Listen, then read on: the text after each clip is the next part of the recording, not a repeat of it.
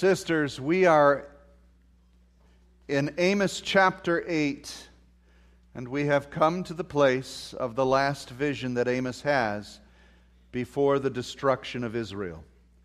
It's important to differentiate between Israel and Judah at this time. Judah is the tribe of Judah and Jerusalem and the Levites, and Israel are the northern 10 tribes that separated after the son of Solomon, Jeroboam, had split from the kingdom and took the northern 10 tribes and established a different tabernacle, if you will, a place of worship in Bethel, and set up cows and calves to worship.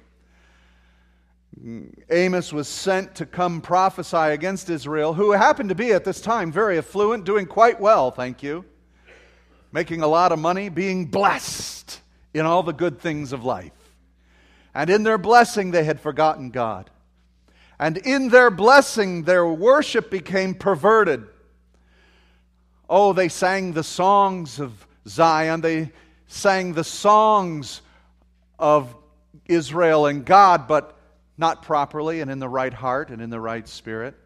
They became very unjust, trampling on the poor, not caring for them, only caring for their own needs and their own selfish ways. Amos came and he began to declare the woes and prophecies against them. And as he did this, he also had visions, and he saw the judgment of God coming. He saw locusts coming, and he interceded on their behalf, and God relented. He saw fire coming of the judgment of God that was necessary and essential for holiness and righteousness, to war against that which is unjust and evil. How many of you want evil to persist? Anybody here want evil to persist? Let me stop for a minute and let me ask that. Does anybody here want evil to persist? Then why do people have a problem with the judgment of God? I mean, we want it both ways. We want God to judge those who are evil but not mess with us. And there's something wrong in that. God's judgment is righteous and just. And so when He brings judgment, what we pray for is, God, we can't handle it. And so thank God we pray for mercy. We pray for grace. And He sent the greatest grace and mercy He could. He came Himself in Christ and died for us, that we would not have to take the judgment if we would come in under the blood of Jesus. Well, Israel would not relent, would not repent, would not get right with God. And so finally, God held His plumb line, His perfection of holiness in the city, and there was nothing that was straight or correct. It was all perverse or crooked. The church is to be the plumb line in our society today, and to declare, thus saith the Lord, and that which is accurate and that which is true. It's a dangerous job. How many of you know that? The world doesn't want to line up next to you because they're offended that you would present what is true and right, because it makes them look crooked and perverse. And so they want you to be quiet, and that's exactly what happened to Amos. Do you remember that? They said, you shut up. Get lost. Finally, God said, no, you cannot relent. I cannot stop any longer. The plumb line has proven it. I am just and I am right. I'm bringing judgment. And He utterly destroyed Israel. Assyria came and dispersed that nation to the winds. We know that that's coming because the fourth and final vision is here in Amos chapter 8, and it begins like this. This is what the sovereign Lord showed me. A basket of ripe fruit. What do you see, Amos? He asked. A basket of ripe fruit, I answered. Then the Lord said to me, the time is ripe for my people Israel. I will spare them no longer. In that day, and then he goes on to explain the day of judgment for Israel. And so God was patient and sent Amos and other prophets to speak to Israel, to repent and get right on a number of occasions. They would not listen. He was patient in long-suffering till finally judgment had to prevail. He says, they're ripe. The fruit is ripe. The time is now. And so judgment came to Israel. And he says, you must declare what will happen in that day. The temple songs will turn to wailing. Many, many bodies flung everywhere. Silence. Hear this, you who trample the needy and do away with the poor of the land. You see, even in their sense of coming in fellowship with God, this was their attitude. When will the new moon be over that we can sell grain, and the Sabbath end that we can market our wheat? Skimping the measure and boosting the price and cheating with dishonest scales. In other words, they're saying, you know what, when is church going to get over? I got to get to my business and make some cash. When can I get through with this new moon, this festival, this season?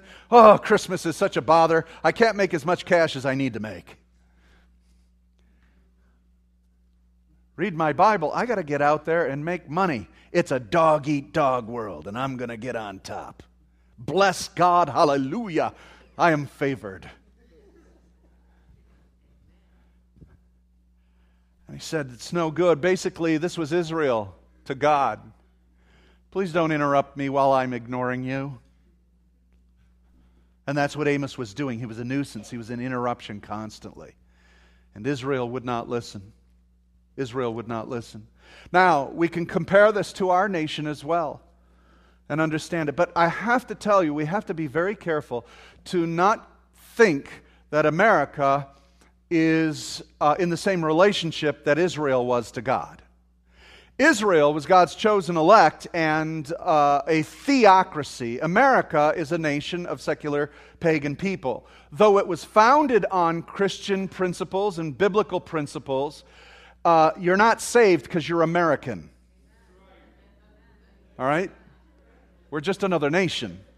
Though we've tried to establish this nation on biblical principles, the people of the nation themselves may not be saved or biblical.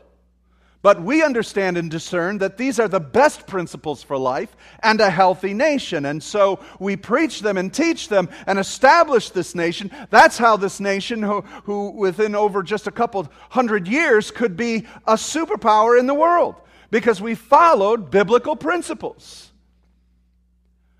But this is not a theocracy. It's a secular society, though it will be judged according to how it has treated people, as every nation will be determined and judged by God. But this is not a theocracy, and Americans are not God's people. Christians are. Do you get the difference? Just because you live in America. Now, see, if you go overseas, we send teams in different places many times, and when you go overseas to other places and they find out you're American, they think you're a Christian.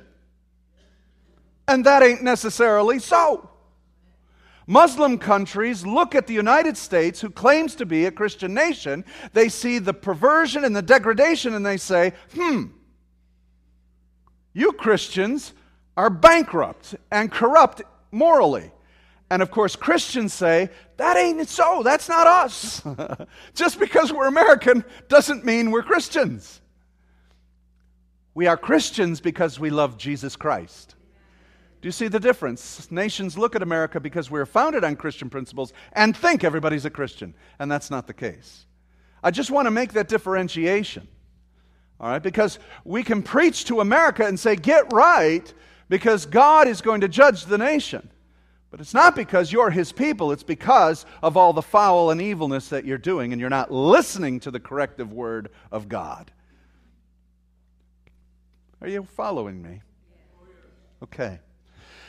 And so we need to understand that our nation, once founded on Christian principles, once trying to walk as secular people according to a sacred rule, were behaving themselves and living somewhat. It depends on which group you ask in America. Right? White Americans celebrate rah, rah, rah, hallelujah, thank God, let's go back to the old days. African American folks in America say, I don't want to go back there. No, thank you. You say, hallelujah, Christian nation. I don't think so. But there was a hope and a vision for America that we're still trying to reach, and I believe we can still get there. We can improve along the way, and what was essentially here in the Bible, we can try and find our way to get through. And we've made many mistakes as Americans, but Christians need to stand up and say, this is the way we treat brothers and sisters. And we need to go to that place of what the American dream was. Can I tell you the American dream? We've perverted it into thinking that it's, with the idea of life, liberty, and the pursuit of happiness, we think that means monetary gain and finance. There's more to life than that. There's more to liberty than that. And there's more to happiness than that. There's a lot of rich people who are really unhappy. The American dream was living out a peaceable life according to Scripture and under God's rule, and that will bring a holiness to a nation. Blessed is the nation whose God is Jehovah. And so we need to understand that. But here we're talking about Israel, God's own people, as He would be talking to the church. And so let me bring it off of America now to the church, because that's what needs to correlate here. And I want you to know something of what God said in verse 11. Look at verse 11. The days are coming, declares the sovereign Lord, when I will send a famine through the land. Not a famine of food or a thirst for water, but a famine of hearing the words of the Lord. And that is the famine that God is sending to Israel. You will not hear the words of the Lord. Well, wait a minute. I thought they already didn't pay attention to the Lord. I thought they already weren't listening to the Word of God. I thought they weren't following Scripture. You have to understand the principle of this famine. It's not that they weren't paying attention to God. It's basically God not paying attention to them. Who wants to be in that position? In other words, God's saying to them, talk to the hand. I'm done with you. I'm done with you. Listen to what God says. This is amazing. And He says, I will never forget anything they have done. How many of you want that? I want God to forget a lot of things that I have done. Please. Thank God for the blood of Jesus to cover that multitude of sins, and so that it will go into the lake in the depths of forgetfulness. And He said, I will put your sin between my shoulder blades. Have you ever had a scratch back there? You can't get to it, you can't see it. And He's giving word pictures. He said, I'll put your sin in the depths of the ocean. I'll put your sin between my back. And He said, I'll separate you from your sin as far as east is from the west. They shall not touch or meet again. But to Israel, who would not hearken Him, who would not hear Him, and in fact illustrated the sin of blasphemy of the Holy Spirit, He said, I will not speak to you again, and I will not forget what you have done. That's judgment. The famine, listen and consider what a famine from God is. A famine from God is that you will get no more revelation. You're on your own now. You try and figure it out. No illumination and no wisdom or knowledge from God. That's what He was saying. No communion with me. No refreshing from me. No more promises of a future. Last of all, He says, I'm done with you. There's a perfect illustration of this with King Saul. How many of you remember him? He refused to listen to the prophet who told him to wait for him before he offered sacrifice. Saul wouldn't wait. Saul did what Saul wanted to do, wasn't obedient to the word of God. God's hand was on him, and he sacrificed instead of obeyed. And Samuel said, it is better to obey than sacrifice. And we're back to the religious things.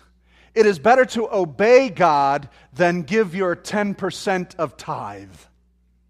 It is better to obey God than to attend every church service. Come on, fill in the blank. Think of some religious things we all do to make ourselves feel better and closer to God. But obey walking in His Spirit daily. Disobey walking in His Spirit, right? Right? That's the difference. To obey is better than sacrifice. Disobedience is the sin of witchcraft. And He's saying, I'm going to turn you over to yourselves, and eventually they'll just become those who practice witchcraft, like Saul. He couldn't, and if you'll see this verse in 1 Samuel 28:6, Yahweh did not answer him, either by dreams or by Urim or by the prophets. Some of you might be wondering what Urim is. I was going to make a joke, but I'll leave it alone.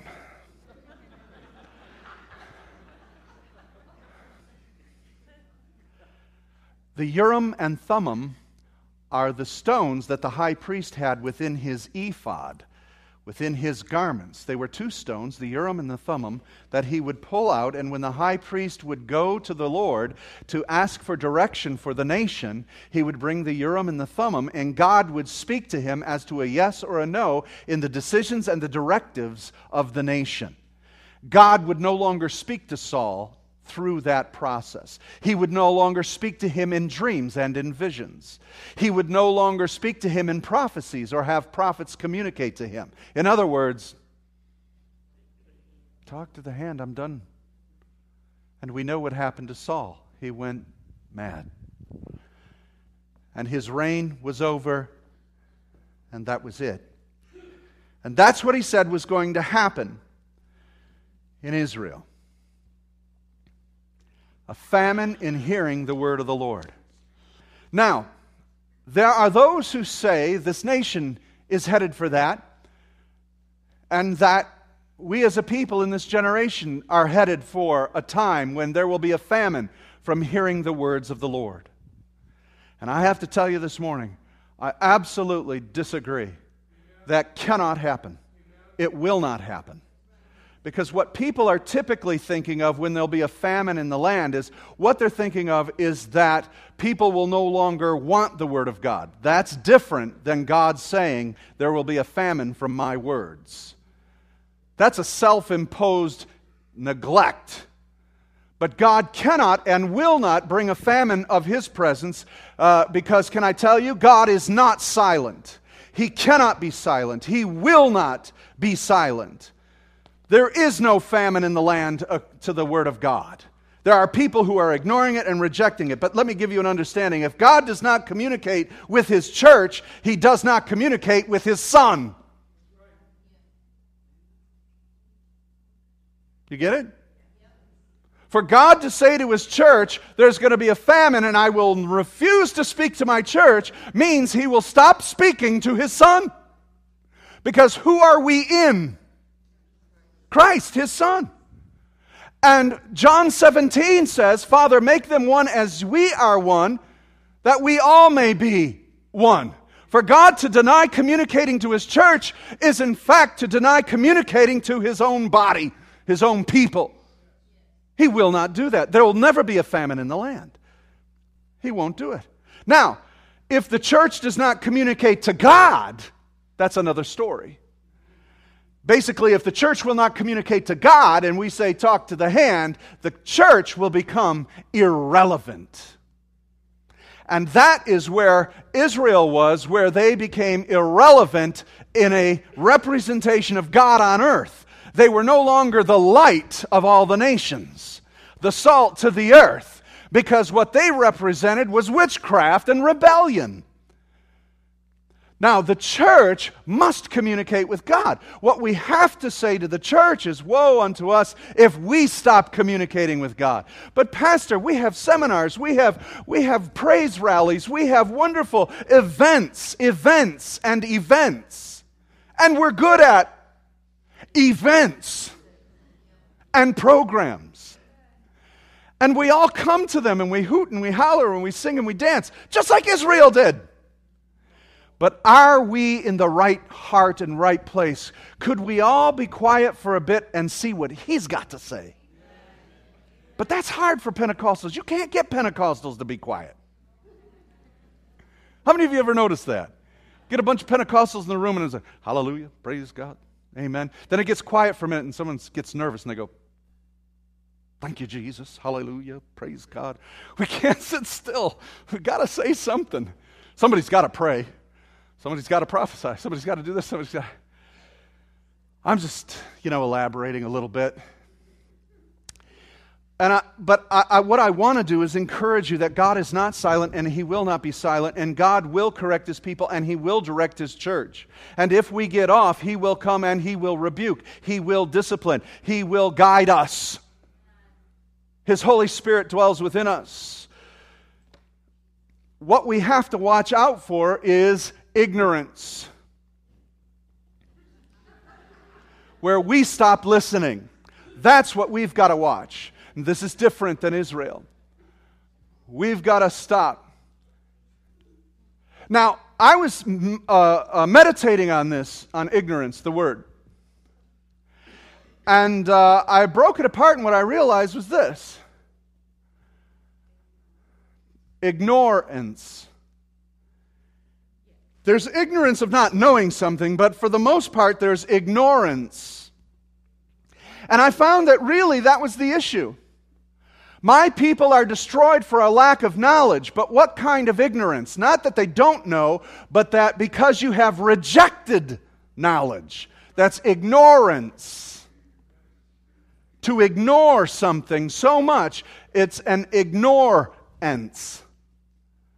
We can't do that.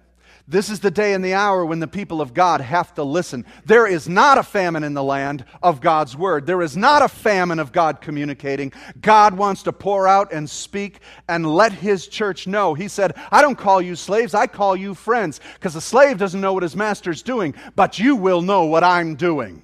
There is no famine of the word of God. There is no lack. There's nothing lacking in the church. It's here for us from God. We just can't be ignorant of what God is saying. Amen? Would you agree with me? Ignorant means this. You see, there's no famine here. If we took a poll, how many of you, I've got 7 Bibles in my office. How many of you have Bibles? Anybody got a Bible? If you don't have a Bible here this morning, I will give you a Bible. See me after this service. I want you to have a Bible. How many of you have more than one Bible? Sure. So there's not a famine in the land. Would you agree with me? There is no famine. How many of you know that there's Christian radio? Anybody know that? There's Christian TV. Why, there's Christian clothing and Christian jewelry. There is no famine in the land of hearing the Word of God. How many of you know that? How many of you have noticed, I've been picking up on this. Now, I know that it seems that there is a diminishing of Christianity in the United States. But I've been noticing lately, wherever I go, I'm hearing people talk about God everywhere. I'm overhearing it. Are you a believer? Yeah. Oh, praise God. How you doing?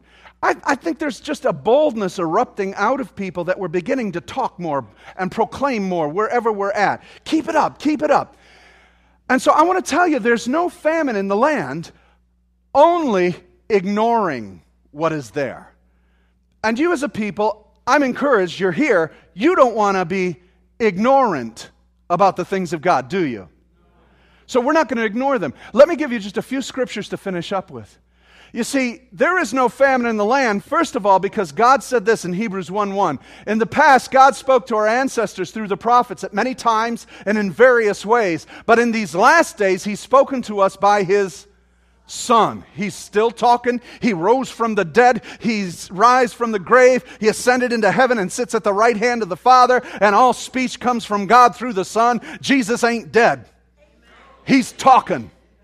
Amen? Are you listening? He says, my sheep hear my voice. There's no famine in the land of God's word. God is speaking. Jesus is speaking over this nation. He's speaking over this people. He's speaking over this church. He's speaking over your household. He's speaking into your heart by the presence of His Holy Spirit. God's talking. Thank God for that. Amen? Amen. John 14:16, Jesus said, I will ask the Father, and He will give you another counselor to be with you forever.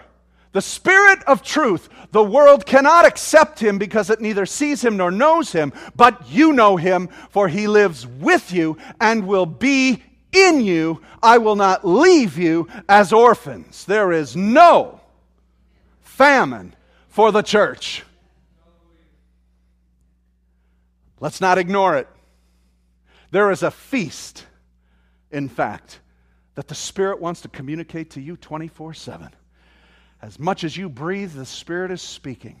He's groaning and interceding for us when we don't know what to pray for, don't know how to pray, when we're powerless. He's there and filling in the gaps. When we are daydreaming, He's there to fill in the gaps. He's there to speak to us at all times. He'll never leave us. He'll never forsake us. He'll put words in our mouth and help us to say what we need to say. He will do this constantly forever. There is no famine. I thank God for the cross of Jesus Christ and His sacrifice and His resurrection, for there will never be a famine of the Word of God to His people again. Never.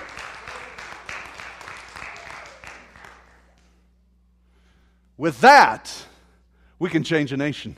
Last of all, 2 Corinthians 1:20. No matter how many promises God has made, they are yes in Christ. And so through Him, the Amen is spoken by us to the glory of God. Wow. There's no famine in the land. In fact, he says, there's a feast for the church. In my word. He says, could you do me a favor? I'm paraphrasing now. Could you do me a favor? That Bible you have, could you begin at the beginning and write down every promise I have ever made? Because every promise I have ever made to Israel and to my people, the patriarchs and the prophets and the kings and the priests, they're yes in Christ Jesus. In other words, they are fulfilled because the blood of Jesus satisfied the holiness and judgment of God. Therefore, all the promises that were downloaded into this system in a zip file, Jesus was the code to unlock them all. And they are available to us. All you have to do, church, he says, there's no famine in the land. All you have to do is have your meal ticket. You know what it is? It's amen. Does anybody know what amen means? So be it. He said, look at the inheritances here. I wrote the will and testament. Jesus died to enact the will and testament. The Holy Spirit is the executor of that will. Now I just need people to enforce it. Will someone take this will and begin to speak it into the earth? So be it. So be it. So be it. Devil, get out of that place. The Lord has brought favor and deliverance. You, get out. I speak by the authority of the Lord. So be it. There's no famine in the land for the church. There is no lack for the church. We are fully equipped, fully able, and God is backing us up 100%. Amen? Oh, I feel bad for Israel. They were scattered and lost. But God did an opposite thing. He came to the Gentiles, to the nations, and He said to the nations, I'm putting my Spirit in you, and I'm sending you to all the nations. I'm scattering you, not so you'll get lost, but so that you'll find everybody and get them saved. You in agreement? That means so be it. That means so be it. So we look at Amos, and remember we're studying it so that we will be in the spirit of Amos. And what we see in this spirit as the saddest day of Israel's history, as they're scattered throughout the world, we see something that is very opposite in Jesus Christ, the greatest prophet that ever lived, the Son of God in the flesh. Emmanuel, God with us, came and said, you will never have a famine in my people again. And you will go into all nations being a light. And you will reach the lost, and you will declare every promise my Father has ever made, so that job can be accomplished. Let us not be ignorant. Let us not ignore these promises, this commission, this purpose, and this will. Let us not ignore the feast that is set before us. Wouldn't it be sad to have a table set and people starving of hunger? It makes no sense. Yet there are many in the church who have been eating popsicles and eclairs and donuts and having belly aches continually. They need a diet of God's holy word. Amen. Let's not be ignorant, but let us know that we can eat and feast the word of God that dwells in us by His Spirit. Would you stand with me this morning? Let's get hungry for God.